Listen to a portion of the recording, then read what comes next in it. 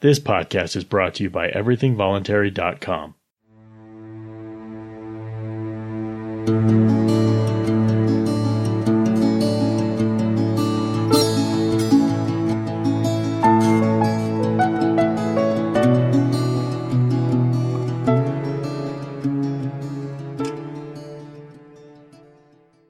Be sure to check out and subscribe to my flagship podcast, Everything Voluntary, where I seek to promote respect for the voluntary principle in all walks of life and for all age groups. Welcome to Econ Talk, brought to you by the Library of Economics and Liberty. I'm your host, Russ Roberts of George Mason University and Stanford University's Hoover Institution. My guest today is Don Boudreaux, chairman of the economics department here at George Mason, and my co-host at Cafe Hayek, the blog we write together. Our topic today is Friedrich Hayek, who I sometimes think of as the best economist most people haven't heard of. His most famous book is The Road to Serfdom, and that's the book most people read if they're going to read something by Hayek. But today we're going to focus on Hayek's book, Law, Legislation, and Liberty, and in particular on Volume 1, which is subtitled Rules and Order. Don, welcome to Econ Talk. Good to be here. Now, Law, Legislation, and Liberty is, you tell me, your favorite book by Hayek. Why is that? What do you love about it? And how did you come to the book? And it's not only my favorite book by Hayek, it's probably my favorite book of all time, with Richard Dawkins' Blind Watchmaker being the only contender. Not Anna Karenina? That's my favorite novel. Okay. Yeah. I was in college at Nicholls State University, and my professor there, Bill Field, introduced me to Hayek. And so I'd read The Use of Knowledge in Society, The Road to Serfdom, and I think by then also The Constitution of Liberty. And it was, I believe, the summer of 1979, just before my senior year, I ordered from Laissez-Faire Books the first two volumes of Law, Legislation, and Liberty. The third volume wasn't out yet, came out later that year. And I was very excited about Hayek and about his work, and I read the book as soon as it arrived. I can remember just tearing the cellophane wrapper off of it when it arrived at my parents' home. And the scholarship and the depth of the book immediately impressed me. It was deeper. It is deeper, I think, than the Constitution of Liberty, even though it's much shorter. I think it's Hayek's deepest work. It's one of the deepest works I've ever read. What I learned from it are themes that I know exist throughout other parts of Hayek's work. The distinction between made orders and undesigned orders or spontaneous orders. But most importantly for this book probably was the distinction between law and legislation. And the reason that was important, which Hayek drove home in this volume, is the idea that law itself can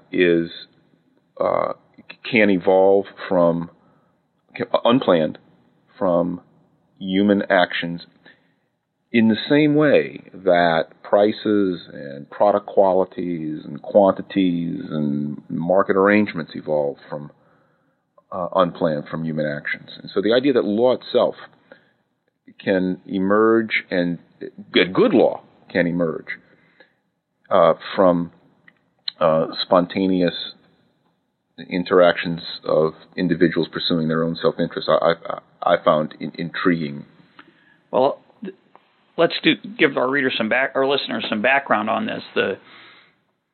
Because Hayek uses the word law very differently than the everyday sense of the word. But to start with the background, let's talk about that distinction that Hayek talks about in Chapter 2 of the book, which is the distinction between different kinds of order. So he actually, in his initial discussion of it, distinguishes between made order and grown order, a more organic, emergent concept, which he then calls spontaneous order. And it's not the greatest phrase. One of the insights of Hayek, I think, is that we don't really have a language to talk about this type of order. But we all know what a made order is. A made order is you rake your yard and the leaves are cleaned up, and you impose that order on your yard. You hire people for your organization. You design something. That's a made order. But a grown order or a spontaneous order or an emergent order is very different and not so intuitive. Talk about what Hayek means by that kind of order. It's a layered concept. There are different layers of insight that I at least see in Hayek's discussion of the order. Of course, it involves the kind of thing that Adam Smith spoke about, just unplanned. It's not from the benevolence of the butcher, the brewer, the baker that we expect our meal, but from their regard to their own self-interest. And you get an order, people get fed, no one intends it. It's kind of nice to think about. When you say no one intends it, obviously the butcher intends to sell you food, right? But the prevalence of food and its regular availability, in a city, say, or in a marketplace, is not planned by anyone. There's no meat czar who gets up every day and says, "Okay, how are we going to make sure there's enough meat in the city?" Indeed, and even the principal intention that drives the butcher, the brewer, and the baker is not to feed the city. It's to make money. It's to earn an income for themselves. Obviously, at the point of sale, they understand what they're doing, and I think intentions can be multidimensional and complex. But they're not driven to become butchers, bakers, and brewers because they want to help society. It's the way to make a living. But anyway, Smith knew that, and a lot of other people knew that. Hayek certainly understood and appreciated that. But the idea of a spontaneous order goes more deeply. And I think Hayek first worked out this idea in his 1962 essay called Kinds of Order in Society, where he distinguished between made orders and spontaneous orders. And a made order, like a firm or a government bureaucracy, has a purpose. Mm-hmm. That purpose may change. It may be very difficult to enforce that purpose, but it has a purpose. A spontaneous order, as an order itself, has no purpose. There's no purpose to society itself. The U.S. economy does not aim toward a specific purpose. It is an order of individuals, each with their own purposes. We can discuss, and there's some meaning to it, to say that, well, in a good spontaneous order, the ability of the individuals within that order to achieve their goals, however they define those goals, is maximized. But the society itself, the spontaneous order itself, does not have an articulable, identifiable goal toward which it aims in the same way that a firm or a university or a government bureaucracy has a goal. And the words that we're using here, goal, purpose, we're really talking, I think, about the conscious intention of the leader of that organization or firm or entity. That's right. So I think one of the confusions that we have about spontaneous order, when we think of, for example, markets often act as if they have a purpose. For example, if we put a tax on a market, on the market for gasoline, buyers and sellers will evade that tax in all kinds of creative ways. The most obvious way being they'll transact fewer gallons of gasoline between each other. But they'll do subtler things. They'll sometimes degrade quality as a way of evading a tax. And both buyers and sellers will be in favor of that. Or they will increase quality. They'll look for ways to get around a tax and reduce the burden of the tax, the distortion of the tax. But no seller or no buyer sits around and says, I got to figure out how we can reorganize this market. Through self-interest, they're led to evade the tax. So we often talk about, we use the word market. We say, well, markets do X or markets do Y. We use that language as if markets had a purpose, as if markets had a conscious intention. But of course, a market is not a sentient creature with design, consciousness, intention. It is simply this weird concept of a spontaneous order. So when you say, Hayek says that something doesn't have a purpose, the idea there is that it may turn out to have a purpose, it may achieve some end, but not through anyone's intention. Is that a correct way to say it? I would say not quite. it's not, even there, it's not the society that's achieving a purpose. Agreed. It's the society, the spontaneous order society, that allows. The language is very difficult here, and I don't have a very good way to describe it. The spontaneous order society is one in which individuals in that society have reasonably good chances of achieving their freely chosen goals. No one, and Hayek, of course, emphasized this point, no one is guaranteed, certainly in any specific instance, to have his or her goals achieved. Disappointment exists and will always exist. But it's not that the society achieves the goal. The society it's an abstraction. It doesn't have any thoughts. It has no intentions, no anything. It's not aware of anything. Of course, in a sense, the firm is in a way something of an abstraction, but it's, I think, less of an abuse of thought and language to talk about, your yogurt shop aiming to. You, as the owner of a yogurt shop, if you owned one, you would want to bring in customers in order to make the maximum amount of money for yourself and your family. And there's no corresponding kind of single identifiable purpose. No, I understand that, but the point I'm trying to make here, maybe it's confusing. Maybe the language is maybe difficult. It's wrong. Let me try to say it again. The market for bagels acts each day to provide bagels for. Acts is not the right word because it's not intentional. The market, here's where the language problem arises. Let me try to word it differently. In Washington, D.C., if I wake up in the morning, I'm pretty confident, extremely confident, that I can find a bagel nearby or a cup of coffee nearby. No one's in charge of that, the immense coordination that's necessary to provide the availability of those two goods at reasonable prices. And yet I can wake up in the morning without anxiety that I'm going to walk into my corner store and find those things. No one intends that widespread availability. It is achieved through the uncoordinated actions of individuals.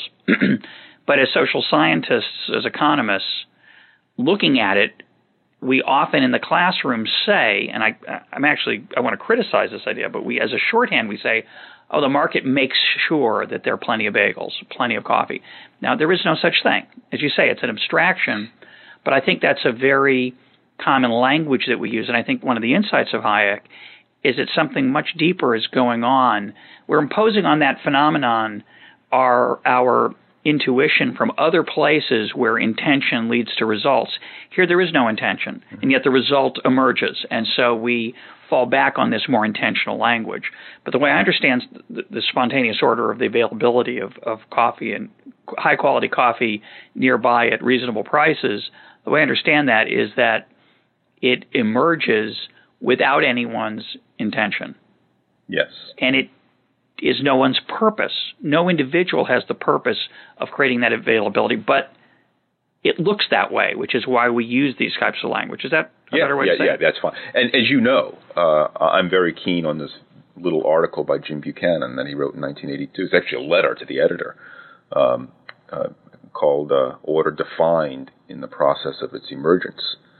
And in a lot of ways, that very short letter that Buchanan wrote. It's a few hundred words, right? It's probably just 200 maybe. It's incredibly short. It was a letter written in response to a very nice essay by the British philosopher Norman Barry on the spontaneous order, which we have up on the website at the Library of Economics and Liberty, and we'll put a link up to that. Right, and Buchanan's letter is probably there too. It's in his collected works. But that letter resonates with me because what Buchanan said, and I will not be as eloquent as Buchanan is, certainly not in as short a space as Buchanan was, is that we often taught, he was critical, in a friendly way of Barry, saying, look, we often taught, we say the spontaneous order is one that would have been brought about by an omniscient designer were there such a thing. And Buchanan said, that misses an important insight. The order itself, its parameters, its properties, emerges along with the order. It's very difficult to say. Order defined in the process of its emergence. The order we get was not preconceived or even preconceivable.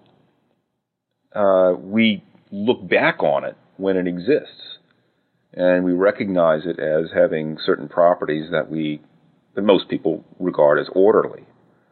But it's not the kind of thing that a central designer, even one with omniscience and omnipotence, could have designed. It's an abusive language even to talk in that way, as Buchanan says. And I think that's, in a way, maybe even an extension of the message of Volume 1 of Hayek's Law, Legislation, and Liberty. It's a very subtle concept. I think incredibly subtle, yeah. It's really a distinction, seems to me, between ex ante and ex post. So after the fact, it's easy to say, oh, that could have been designed had someone had all the information. One of the standard insights of spontaneous order, and Hayek especially, is that, well, no one mind could contain the sufficient information. But the information itself changes and is developed and is created as the process that makes the order goes along. There is the information that we can reconstruct at today that goes into making up this order that we see around us. That information, according to Buchanan, and I think Hayek would agree, I certainly agree, that information was not only not available to a planning mind, a centralized years ago or a month ago, whenever the right time period in the past is, it was fundamentally unavailable to that mind. That information itself was created in a very real way as the process moved on. I don't know. Thinking aloud here, my preference for the kind of neckties I wear. It's not that 10 years ago I knew what kind of neckties I wanted to buy in 2006, but was unable to convey that in adequate detail to some central designer, planner, even if there was such a central planner. I didn't know what kind of neckties I wanted to wear. If you'd have asked me, I may have given an answer, but it'd be very different probably from the kind of things I actually choose today. It is very subtle, well, and I never feel quite confident in explaining about it. This insight really is embedded in the use of knowledge in society. Yeah, an article also on our site that we'll put up. But in that article, he tries to talk about the different kinds of knowledge. That there are kinds of knowledge such as the capital of Japan, the population of a city. What's the average temperature in a particular place in the month of February? But most of the important knowledge that creates civilization is not of that kind. It's much subtler, can't be looked up, and emerges. The knowledge itself, as you're pointing out, emerges under the it emerges as the structure of incentives change, is the way I like to think about it. So if price goes up and you look for substitutes for a particular product in your life, or if a manufacturer who has an input, a raw material that gets more expensive and looks for substitutes, it's easy to say, oh, well, you just find things that are alternatives.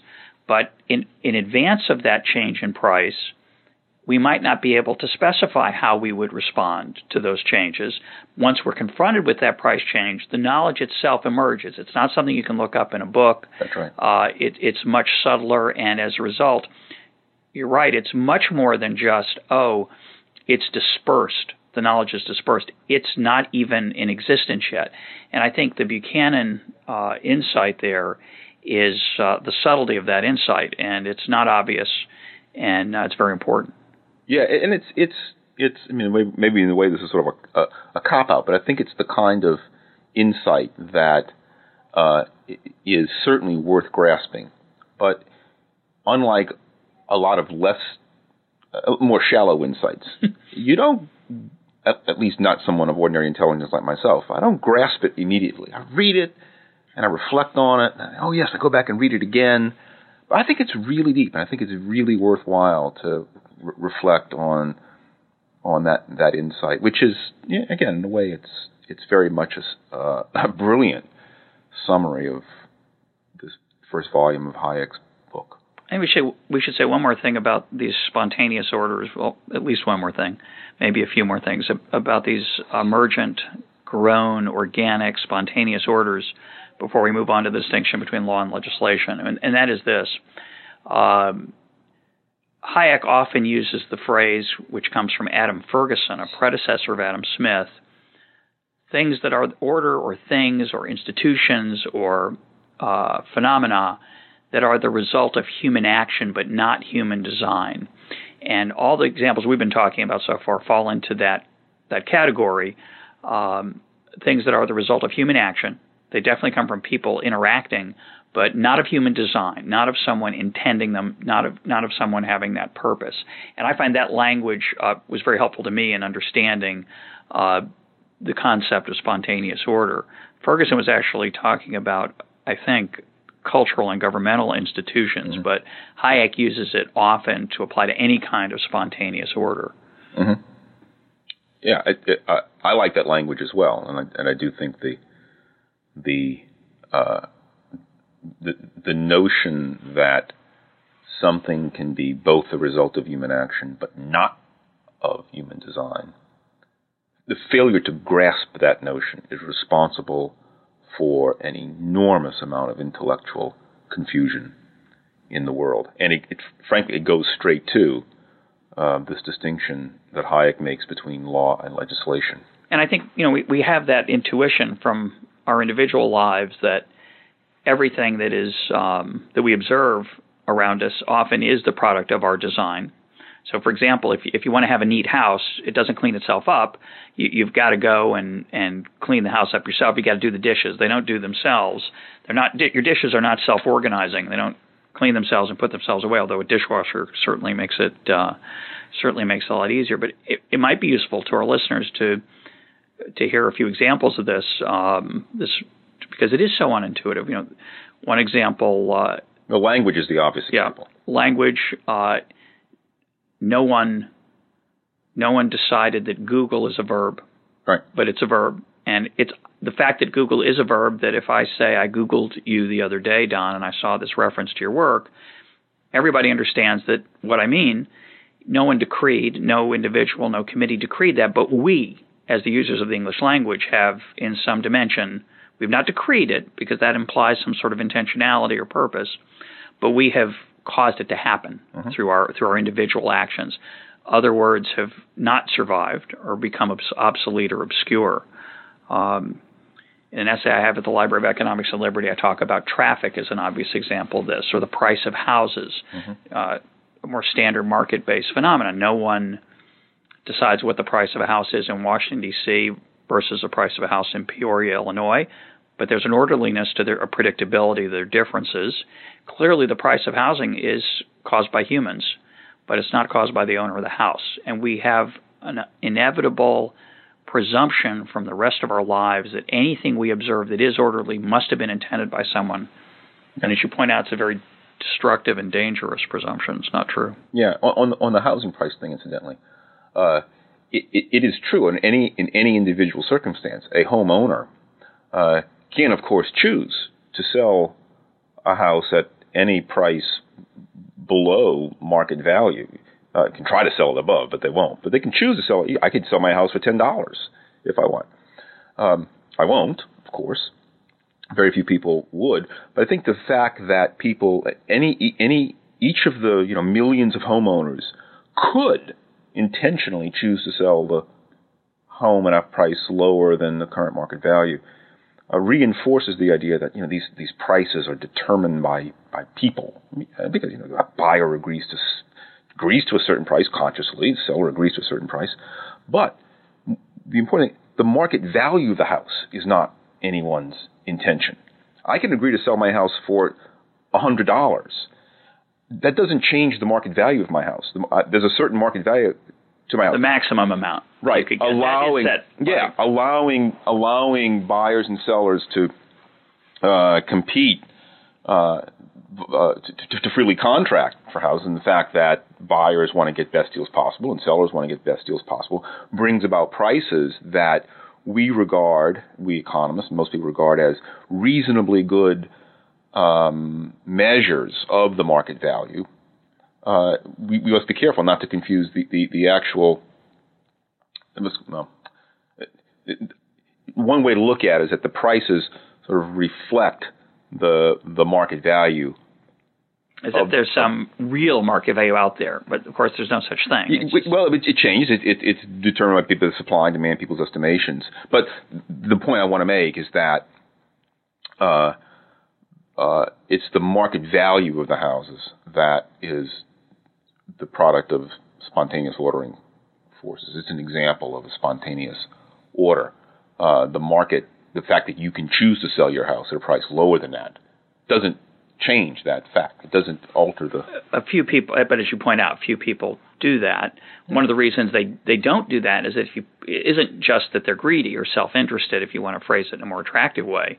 If you, in the Washington, D.C. area, sold your house, put your house on the market at, say, $100, you would have a very disorderly challenge, which is who to choose to buy it. There would be thousands of people. Of course, you could choose randomly. You could choose the most attractive, the tallest, the thinnest, the fattest. I mean, there'd be ways to solve that challenge, but it would be a challenge. And it's interesting, in many situations where people have deliberately, well-intentioned, set prices below market value, riots break out as people compete it's a very nice for the point. access to get at this underpriced good. Right. People are hurt. People are literally trampled in some of these settings. Yeah, it's a spontaneous disorder. Yeah. It's an unintentional disorder. Well, while we're on the housing case, I want to make one other observation for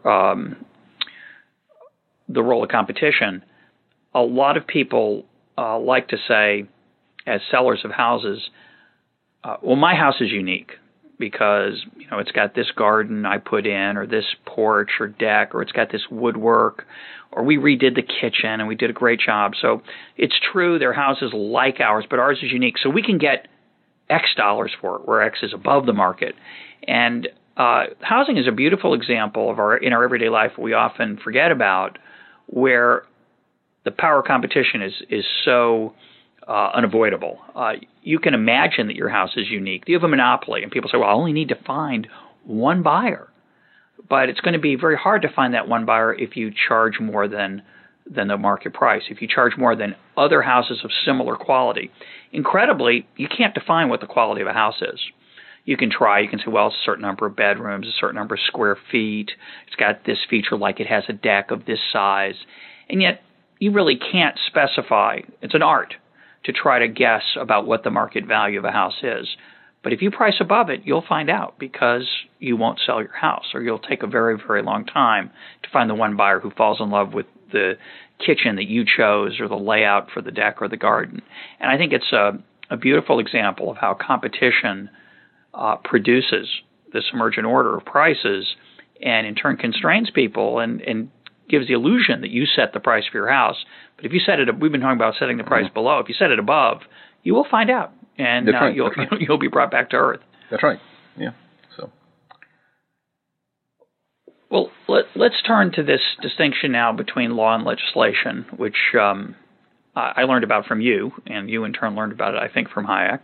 I found it very puzzling at first. Don, in our casual conversations, I would say, oh, Congress passed this law the other day to do such and such, and you'd say, no, that's not law, that's legislation.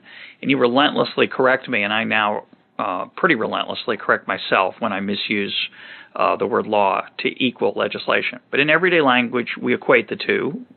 We use the words interchangeably, but you and Hayek think that's a conceptual error. Talk about that. Yeah, and before I do, I want to say we even talk about legislators as being lawmakers. That's a common way that we refer to them, and I think that's a mistake. Hayek's distinctions is a summary of fairly deep and complex topic. Legislation are consciously designed rules that may be of general application, they may be a very specific application, but they're consciously designed rules that are enforced basically at the point of a gun by a sovereign. If you don't obey, you get shot ultimately. Law or put in jail, or but ultimately get shot, because if you resist, if you resist jail enough, you'll be shot. I guess that's true. Yeah, but the legislation is enforced with the threat of force, threat of violence. Law is the emergent patterns of behavior that become incorporated into most people's expectations, and that can be enforced with threats of violence, but are not necessarily enforced with threats of violence. Let me give you much of what looks like legislation is in fact law. If Congress or if the legislature merely codifies certain widely recognized patterns of expectations, that's just a codification of law. Hammurabi's Code, Hayek discusses that. Hammurabi's Code is not a piece of legislation, at least not by and large. It's a codification of existing law. But one of my favorite examples of law, and you and I have talked about this, is actually I get this from my old teacher, Randy Holcomb, who's been at Auburn University. He had the observation that you walk into a school cafeteria at lunchtime and you want a place to sit. You're a student or a faculty member, and you notice it's very crowded and there's a long line to get food. And what people do is they take their books or their backpack and they put it down on an empty chair or on the table just in front of an empty chair. And they go wait in line and they get their food, and 10 minutes later they come out, and sure enough, no one is sitting in that chair. That space is reserved for that person. Even though it's probably the case, it's almost surely the case, that had that backpack or those books not been put at that space, when you would have come back to that space, someone else would be sitting there. So someone came by before you, and while you were in line, but before you came back, and looked for a place to sit, noticed your books, and walked away disappointed because they knew that those books reserved that space. Now, this is law, in my view. This is a beautiful example of law. It's not written down anywhere. You can. We're in Virginia here. I'm sure there's nothing in the Virginia statute book. There's no decision by the Virginia Supreme Court. It's not in the Virginia Constitution. There's nothing in the U.S. Code. Not in the George Mason handbook or student handbook or faculty handbook that says, books reserve places at a table. But we all recognize that pattern of behavior. And it's true, it can be violated. Laws are violated all the time. Just because a law is violated doesn't mean it's not law. But the key point here is that you have an expectation. You have an expectation. That's likely to be an accepted way to lay claim to that piece of that seat. That's right. If you put your books down, think about it. If you put your books down and you come back and you see your books moved aside and some stranger sitting there eating, it's a small thing. You probably won't make a big deal out of it. Not going to have a fist fight, but you feel that there's been some violation there. Another example, I blogged in this a while back at Cafe Hayek, are speed limits. Lawyers talk about black letter law, and there's no. What do they mean by that? Very plain, by the letter law. Without any of the nuance. Yeah, 55-mile-an-hour speed limit's pretty. It's literally black letter or black numeral law. And so you're driving down the highway and it says 55, and the traffic is not unusually heavy. Your car's in good repair. The weather is decent, and you're driving 60 miles an hour. Are you breaking the law? Well, if you interpret law as what the legislature says, what's written down, well, you're breaking the law because it says 55. Cop pulls you over and says, you were going 60 miles an hour. And you say, well, yeah, so what? And he says, well, what part of 55 don't you understand? And, you feel, if he gives you a ticket, you feel like there's something wrong because and he knows, and he knows, the expectation is that people can drive 5, 6, 10 miles 7. an hour. I think most of us act. Well, that's why I chose 5. You can drive 5 miles an hour over the speed limit, and you're not really breaking the law. Now, if you're going 95 miles an hour, in both cases, you're upset that you get pulled over, right. But you don't feel like you've been wronged. Correct. You know you've broken the law and you got caught, and so that's an example where what is written down in the clearest possible terms is not really the law is something different. The law is you can drive above that. In the case of the books and backpacks reserving cafeteria tables, nothing's written down at all, but it's an emergent law. The most interesting, it's widely studied case that I know of something that most people would more readily call law that emerged along these spontaneous lines is the Lex Mercatoria, the law merchant, which finds its roots back in medieval Mediterranean era when traders, particularly along the northern Mediterranean, began trading within Genoa and Venice, and maybe traders going down to North Africa. And all these little city-states, none of them were under a sovereign. Maybe they were under the papacy, but the Pope wasn't getting involved in enforcing these commercial contracts. And these merchants developed their own courts, and these courts were manned by merchants, and there would be disputes that would arise. Our ship would go out to sea, and the goods that were on the ship were never delivered. Maybe the boat sunk at sea in a storm. There's no good guy, bad guy here, but perhaps the buyer advanced the seller the money, so the buyer wants his money back. He didn't get his goods. The seller says, "Well, I got the money, but I lost the goods. I shipped the goods to you. They never arrived. It's not my fault. It's no one's fault. It's nature's fault. Who's right and who's wrong? You can't answer this with morality."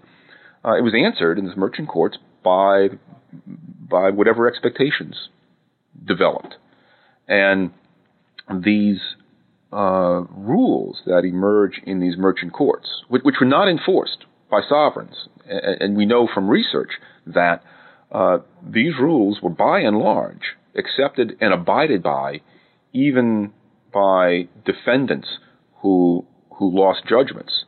The reason they abided by them is because their reputation was of great value to them.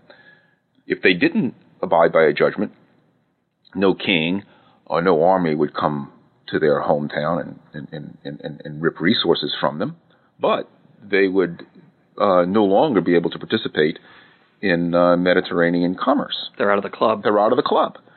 And so this is an example of, this merchant law is an example of very nuanced, workable law that it exists to this day. It's encoded, the core of the Uniform Commercial Code in the United States is a direct descendant of the medieval law merchant. Things have been added to it. It's been tweaked and changed a little bit to meet more modern circumstances. But the law itself, it's by and large, the Uniform Commercial Code is by and large a codification of emergent law that happened, many generations ago among merchant traders who wanted nothing other than to have, good, reliable, profitable commerce. Well, it's a great example.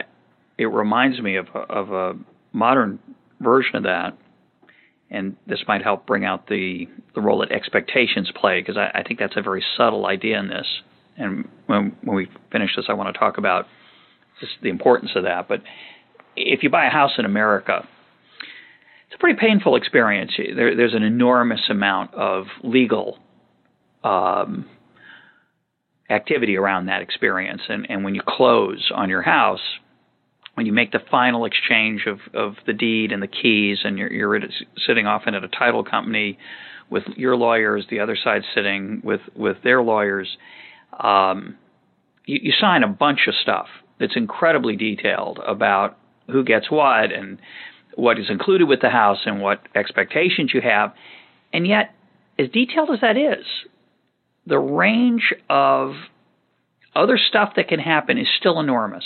There's still an enormous amount of trust and faith that goes on, just from things such as how clean the house is, whether the garage has been, cleaned out of debris, whether things that were included that were said to be included are in the shape that you saw them in when you walked through the house, sometimes months before. If you walk through a house and you say, well, I would like that to be included, you write it into the contract. And in the 3 months or 6 months or 6 weeks that elapse between your purchase and taking ownership of the house, between your agreement and then taking possession, that item has somehow been damaged, which can happen all the time, you would be upset. And the owner would understand that was wrong, even though you don't specify. There is no black letter thing where you take a photograph of it and say, if it's anything not like this, there's an immense amount of trust and faith that go into play. And it's true. You can always try to sue a person who violates that faith, but the costs of that are very high. What I think really maintains that trust and faith is a certain expectation that we feel should be abided by. And I think an enormous part of our lives, the cafeteria story is a trivial example. The housing story is a much more important example. Things that happen in the workplace or in our marriages are much more important examples. There are certain expectations that are not written into our contracts. And we have a great advantage in America that so many of those things are part of what you are calling and what Hayek called law, even though they're not quantified, they're not written down, and they're not part of the legal environment. They're part of our cultural environment. Yeah. In fact, I want to say we talk, and I think maybe even Hayek slips into this error of just carelessness. Maybe he does, maybe he doesn't. I don't recall specifically, but we talk about judge-made law, and that's a mistake. It's not judge-made law. The common laws being judge-made laws. Explain what you mean by common law and judge-made law. Well, the common law is lots of different possible meanings to it, but what was mostly meant, particularly in discussions such as this, common law is the body of law that emerged in England and later in America, an Anglo-American law that emerged in law courts, independent of or not directly influenced by, certainly not started by, legislation or statutes. Decisions of British and later American courts on the enforceability of contracts, on negligence. What do you have to do to prove property ownership of a piece of land? And I'm a great admirer of the common law, as was Hayek. Well, I admire the common law largely because I've learned from Hayek. But other things I've read about it myself in addition, and discovered that Hayek's admiration is well justified. But when people talk about the common law, they say, "Oh, well, that's judge-made law," and it's not judge-made law. It is at best judge-found law or judge-articulated law. The judge doesn't make the law. If a judge makes law, the judge is acting as a legislator. And that's the kernel of truth in the modern conservative antagonism toward judicial activism. If there's going to be legislation, that legislation ought to be done by duly elected legislators, not by judges who are not appointed to legislate. And so legislation from the bench truly is a bad thing, at least as a process matter. But the common law itself, and the kind of law we're speaking about here, it may be discovered by a judge. It may be enforced at the behest of by a judicial decree. It may be articulated by a judge. The judge may help by articulating it, help the parties both to the dispute and future parties better understand what's at stake and what the expectations are, what the parameters are. But the judge just discovers it if he's doing his job, and that's helped, incidentally, by the jury system. The great advantage of the jury system, in my view, is that it brought into courts of law ordinary citizens to bring to the courts, bring to the lawmaking process the community's expectations about what appropriate behavior is and isn't. juries were not originally fact finders as they supposedly are today. Well, I want to stick with this point because I think it may be bewildering a bit. It was to me when I first heard it. What do you mean judges discover the law or find the law? They just make a decision. And one analogy to help understand that is the idea I once heard that if you ask a banker who sets interest rates, the banker will say, "Well, I do. Right. I decide what are my bank charges. Right. I'm in charge." But of course, if you charge something radically different from the market interest rate, you'll find out that you don't, in fact, do that. It's hard to understand how that analogy goes over to the case of law and the role of judges. And I'm going to make a complaint that part of the reason I had trouble understanding it is I think Hayek sometimes blurs what judges ought to do with what judges actually do and something in between. So let me try. I agree with that, actually. Let me try to explain that. If a judge, I think Hayek tried to make the case that what judges ought to do is discover what parties to a complaint, to a dispute, should have or often expect. Right. And in that sense, there's a discovery process for judges. But I think the deeper point, that's an interesting claim. It's very controversial. A lot of people would say, well, the judge should do what's right, or the judge should interpret the law. But Hayek had a very strange and I think brilliant and creative understanding of what judges ought to do, which is find out what most people expect in those situations, which is devoid of morality in a certain sense. And I think what he was trying to say there is that, well, help me out there. I do see the confusion. I mean, I think there is some confusion in Hayek about discussion between what judges actually do and what they should do, ideally. But look, go back to the school cafeteria example. Suppose you do put your books down on the table, and you come back, and there I am. I'm sitting. You've pushed them on the floor. Them to the side. And normally you'd walk away, but your afternoon class is canceled, and so you have some time, and you want to make a point. And so you say, "Listen, Don, what did you do?" I said, "Well, I sat here. There's no one sitting here, and then in fact, I might even yank out my student handbook and say, well, there's nothing in here about it, and you just know that's wrong." He said, "Well, we have a dispute here. Let's settle this like gentlemen." And so we call upon someone to hear our case. Now, we obviously want someone who's unbiased. We want someone who we're not going to call on your mom or my girlfriend, my wife. We're going to call on someone that doesn't have a special interest in either one of us, someone whom we trust, but also someone whom we expect understands the norms of our community. We're not going to grab a visiting stranger from another country who happens to be walking by, who's never been in a cafeteria, right? Who's and so we may go to some very well respected classmate, friend of ours, both of ours, but not biased. And so we say, listen, Walter, here are the facts, and I want you to tell us, Walter. We want your honest opinion.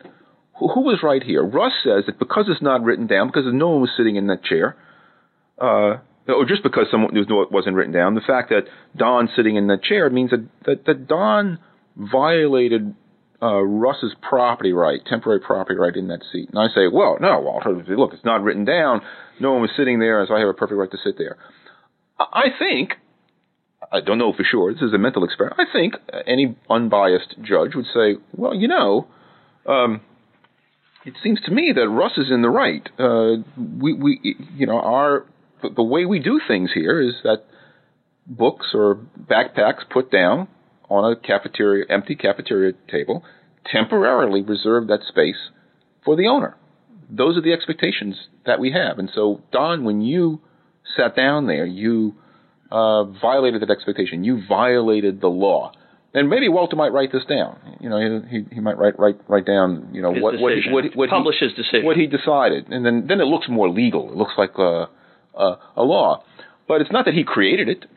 He articulated the expectation. Now, to the extent that we look to this hypothetical Judge Walter as a law, as an oracle of the law, if he got it right, if he accurately reflected the expectations, then to the extent there's any confusion, any lack of information about what the expectations are, to the extent that we look to Walter and see what he wrote about it, then we say, the books actually do reserve the place at the table.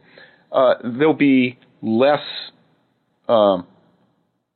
conflict in the future, less of these kinds of conflicts. But suppose Walter had decided he's going to make a law. So, I know that's the expectation. That's not fair. But that's right. That's right. In my view, for whatever reason, the right thing. I'm going to do the right thing. Right. If no one's sitting there, the person gets to first come first served. The other person gets to actually sit there and push the books aside. If that's as it is in this example, wildly at odds with the expectations that most people have, then more potential conflict emerges. Most people still have the same expectations about books reserving a place, and they honor that. Other people say, "Oh, no, look, here it is in the law. Here it says right here, we can sit down there." And so you get this tension between the lawgiver, the lawmaker, the law finder, and the people, ordinary people who are expected to follow the law. And so you get more conflicts that emerge. Maybe this is a process. This is a very controversial area. Maybe this is a process where if the judge gets it wrong, then that results in more conflict, which results in more litigation, and so maybe through some kind of spontaneous order process itself, once the judges, if only by happenstance, happen to get it right, will the amount of litigation decline, and so that correct ruling that's in conformity with the expectations will it be the one that lasts and be understood to be consistent with what we all agree to be the law. But there's something deeper going on here that I want you to talk about.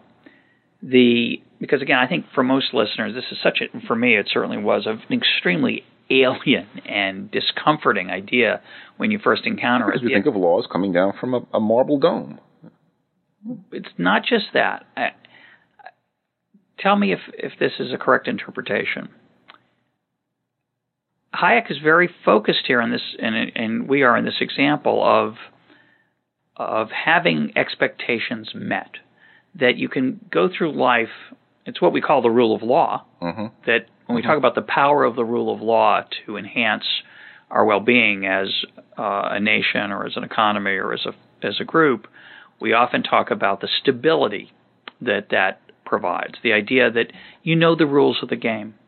You don't have to constantly figure out, is this allowed, is that allowed? Because the more uncertainty there is about what's allowed and what is not allowed, the more time is devoted to discovering that, which is not productive, and the less you can do to achieve your ends and dreams and goals that we were talking about before. So we understand the virtues of not having to rediscover constantly what's going on, not having to say, oh, wait, there's a new ruling down from Judge Walter that we've got to comply with. That's different than, wait a minute, so we understand that. But implicit in this discussion, it seems to me, is the idea that these expectations have something virtuous about them. They're not just, oh, well, these are the expectations and the law. The goal of a judge then is to confirm them, discover them, codify them as they've come to exist. I think Hayek has a deeper claim here that the expectations we have about how to interact with our fellow human beings in situations of potential dispute, property rights, merchant-buyer interaction, that those themselves emerge from a competitive process, and that therefore there's a virtue about them, and that a judge who confirms them isn't merely maintaining the status quo. That's right. That is a deeper point. Actually, the University of California law and economics scholar Bob Cooter, about 10 years ago in the mid-1990s, did a lot of interesting work on how expectations, on how decentralized actions within markets create patterns and expectations that are generally more efficient than are imposed patterns from the top. And Cooter argued that the reason the common law is so efficient is precisely because it's a Hayekian point, is that the courts just took these expectations and formulated them into law.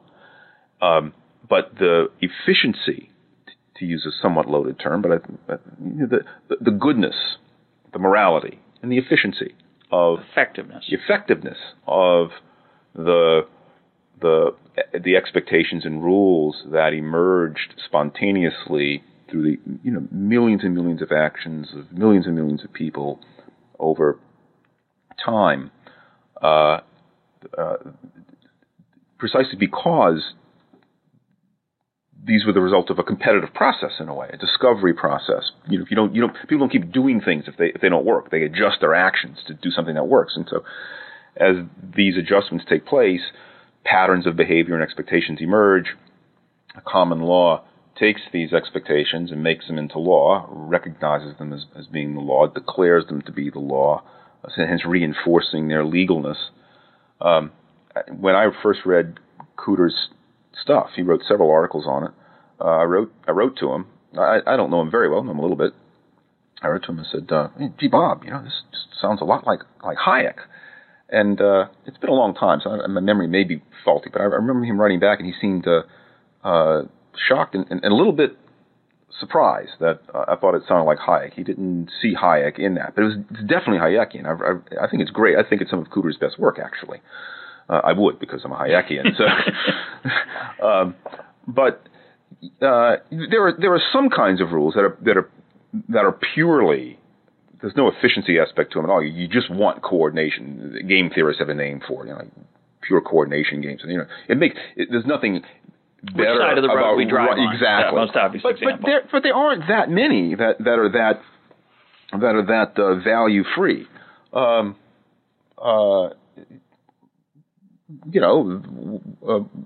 Whether or not a home buyer should expect to have the doorknobs still on the doors when he takes possession of the house. Right. It's not in the contract.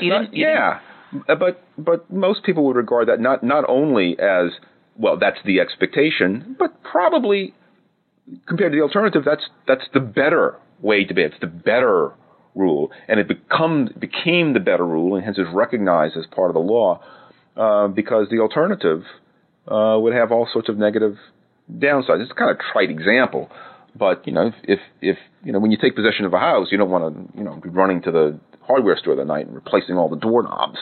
And of course, if the owner of the house who's selling it puts in some extremely fancy, ornate, unique doorknobs, you can specify it under contract. That the owner expects to take along when the house is sold, it will almost always be specified in the contract, precisely because of the hardship that would be involved and the expectations that wouldn't be the case. Anglo-American law is shot through with, and I think it's a good thing, with the reasonable person standard. And, it's saying, well, what would the reasonable person expect in these circumstances? And that's nothing other than, what are the expectations? Right. I can imagine living in a society in which everybody expects that when you take possession of a house, the doorknobs are gone. Right? It's not inconceivable. And if you're in that society, then the reasonable person expects that when they take possession of the house, there's no doorknobs on it. In our society, the reasonable person expects to have doorknobs. And if the doorknobs aren't there, the reasonable person has a cause of action against the seller. If, on the other hand, the seller specified in the contract, I'm taking this doorknob with me when I leave, then it would be unreasonable for the buyer to expect that when he takes possession that doorknob is still there.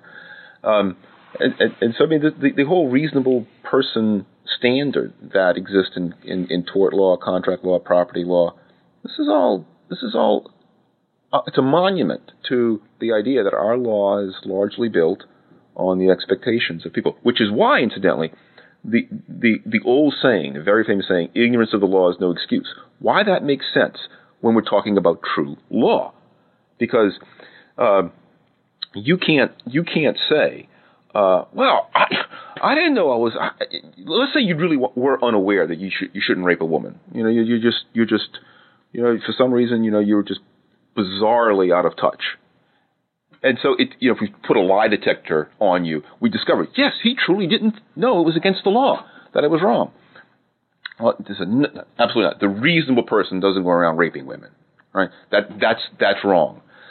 But when we talk about legislation, it's a mistake, I think. I think actually it's a cruelty to say that ignorance of legislation is no excuse. How are we supposed to know what legislation is? The government passes a law saying we can't buy toilets that have more than a certain amount of gallons of water in the tank. People don't read on a regular basis the Code of Federal Regulations and the U.S. Code, and so it would if I were to go out and buy such a tank. I mean, I happen to know that now because I study these things. But if I went on ordinary person goes out and buys such a tank and puts it in, would it be fair to convict that person of a criminal offense? And he says, well, Your Honor, I didn't know. Ignorance of the law is no excuse. Well, in that case, it is an excuse because it's not the law, it's legislation. It's an interesting example. It's shocking some of the things you're not allowed to do with your own property in America. In many or maybe most cities, if you want to add an addition to your house, you have to get the permission of the government. You have to get a permit. Now, most contractors are aware of that, people who make a living doing it. And I think most homeowners have come to know it. But what a strange world it is that you're expected, the government certainly expects you to know that.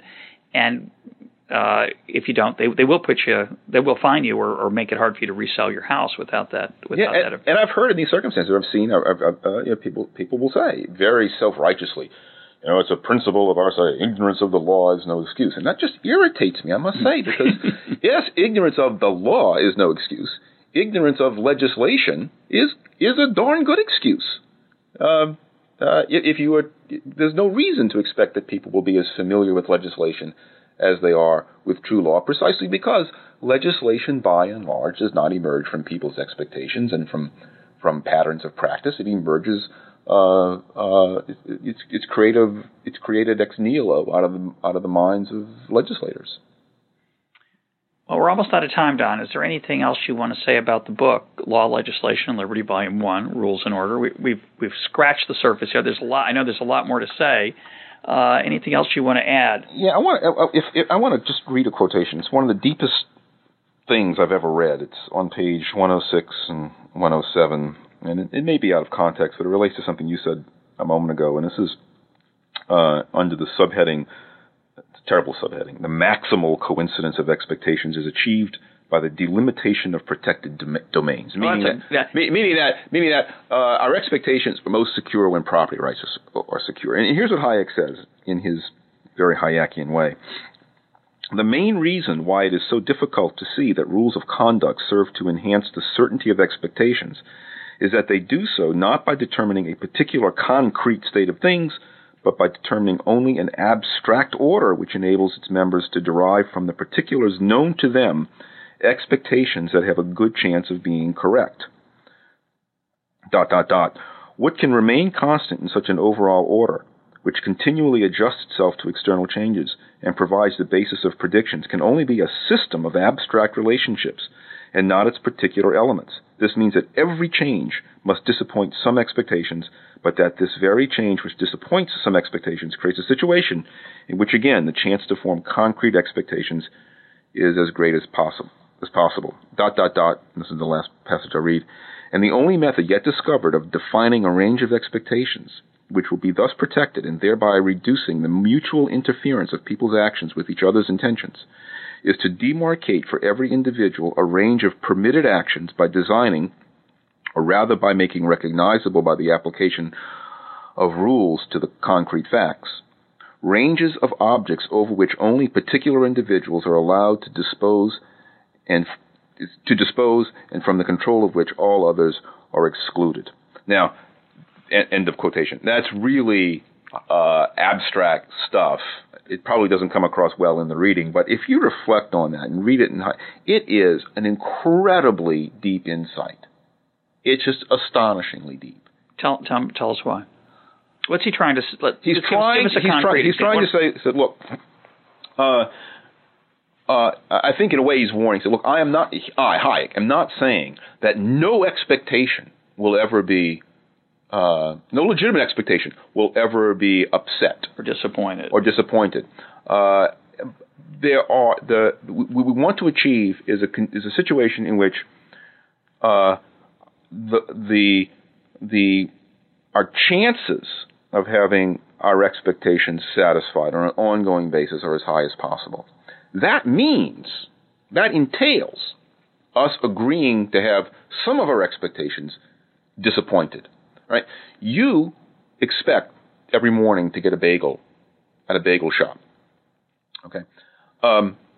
Now, that may mean that if the particular bagel shop that you have been patronizing, if for whatever reason consumers don't like those bagels as much as they like the bagels of a competitor,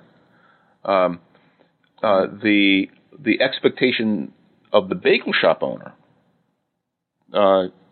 that he remain in business or will be always in business, that has to be something that's an expectation that we have to allow to be disappointed, so that the ongoing process of keeping the bagel supply high and the quality and price reasonable will be met. It's very deep. Yeah. That's a great point.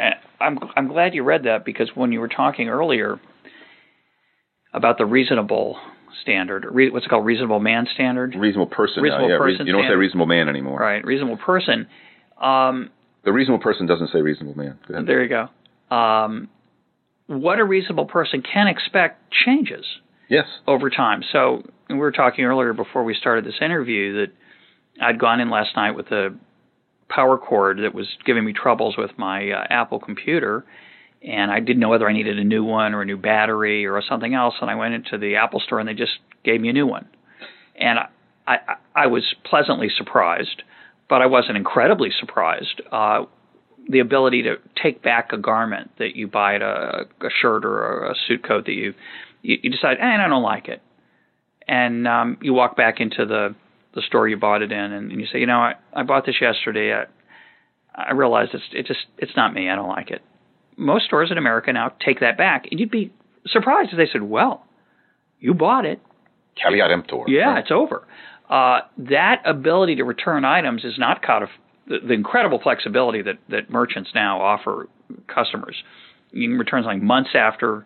You can return stuff that you've worn. Mm-hmm. They're so eager for you to be happy, not because they love you, but because of competition from other stores that are doing the same thing. What's considered reasonable in that context now is very different than what was reasonable in 1950 or 1975.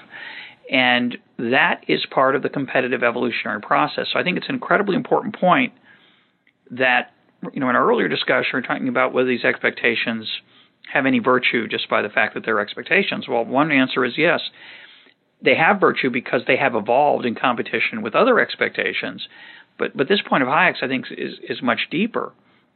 Because what he's saying is that the process of civilization itself depends in some dimension on the disappointment of expectations. Yes.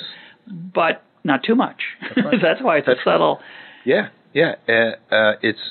That's why I encourage listeners to certainly to read the whole book and to reflect on this book. I've read it probably 3 times, cover to cover, over the past nearly 30 years. And it's been a while. It's probably been 7 or 8 years since I've last read it, cover to cover. But every time I read it, or just dip into it, I find more there, which I think is a sign of a really profound work. My guest today has been Don Boudreau, chair of the economics department at George Mason University, and my co-host at our blog, Cafe Hayek.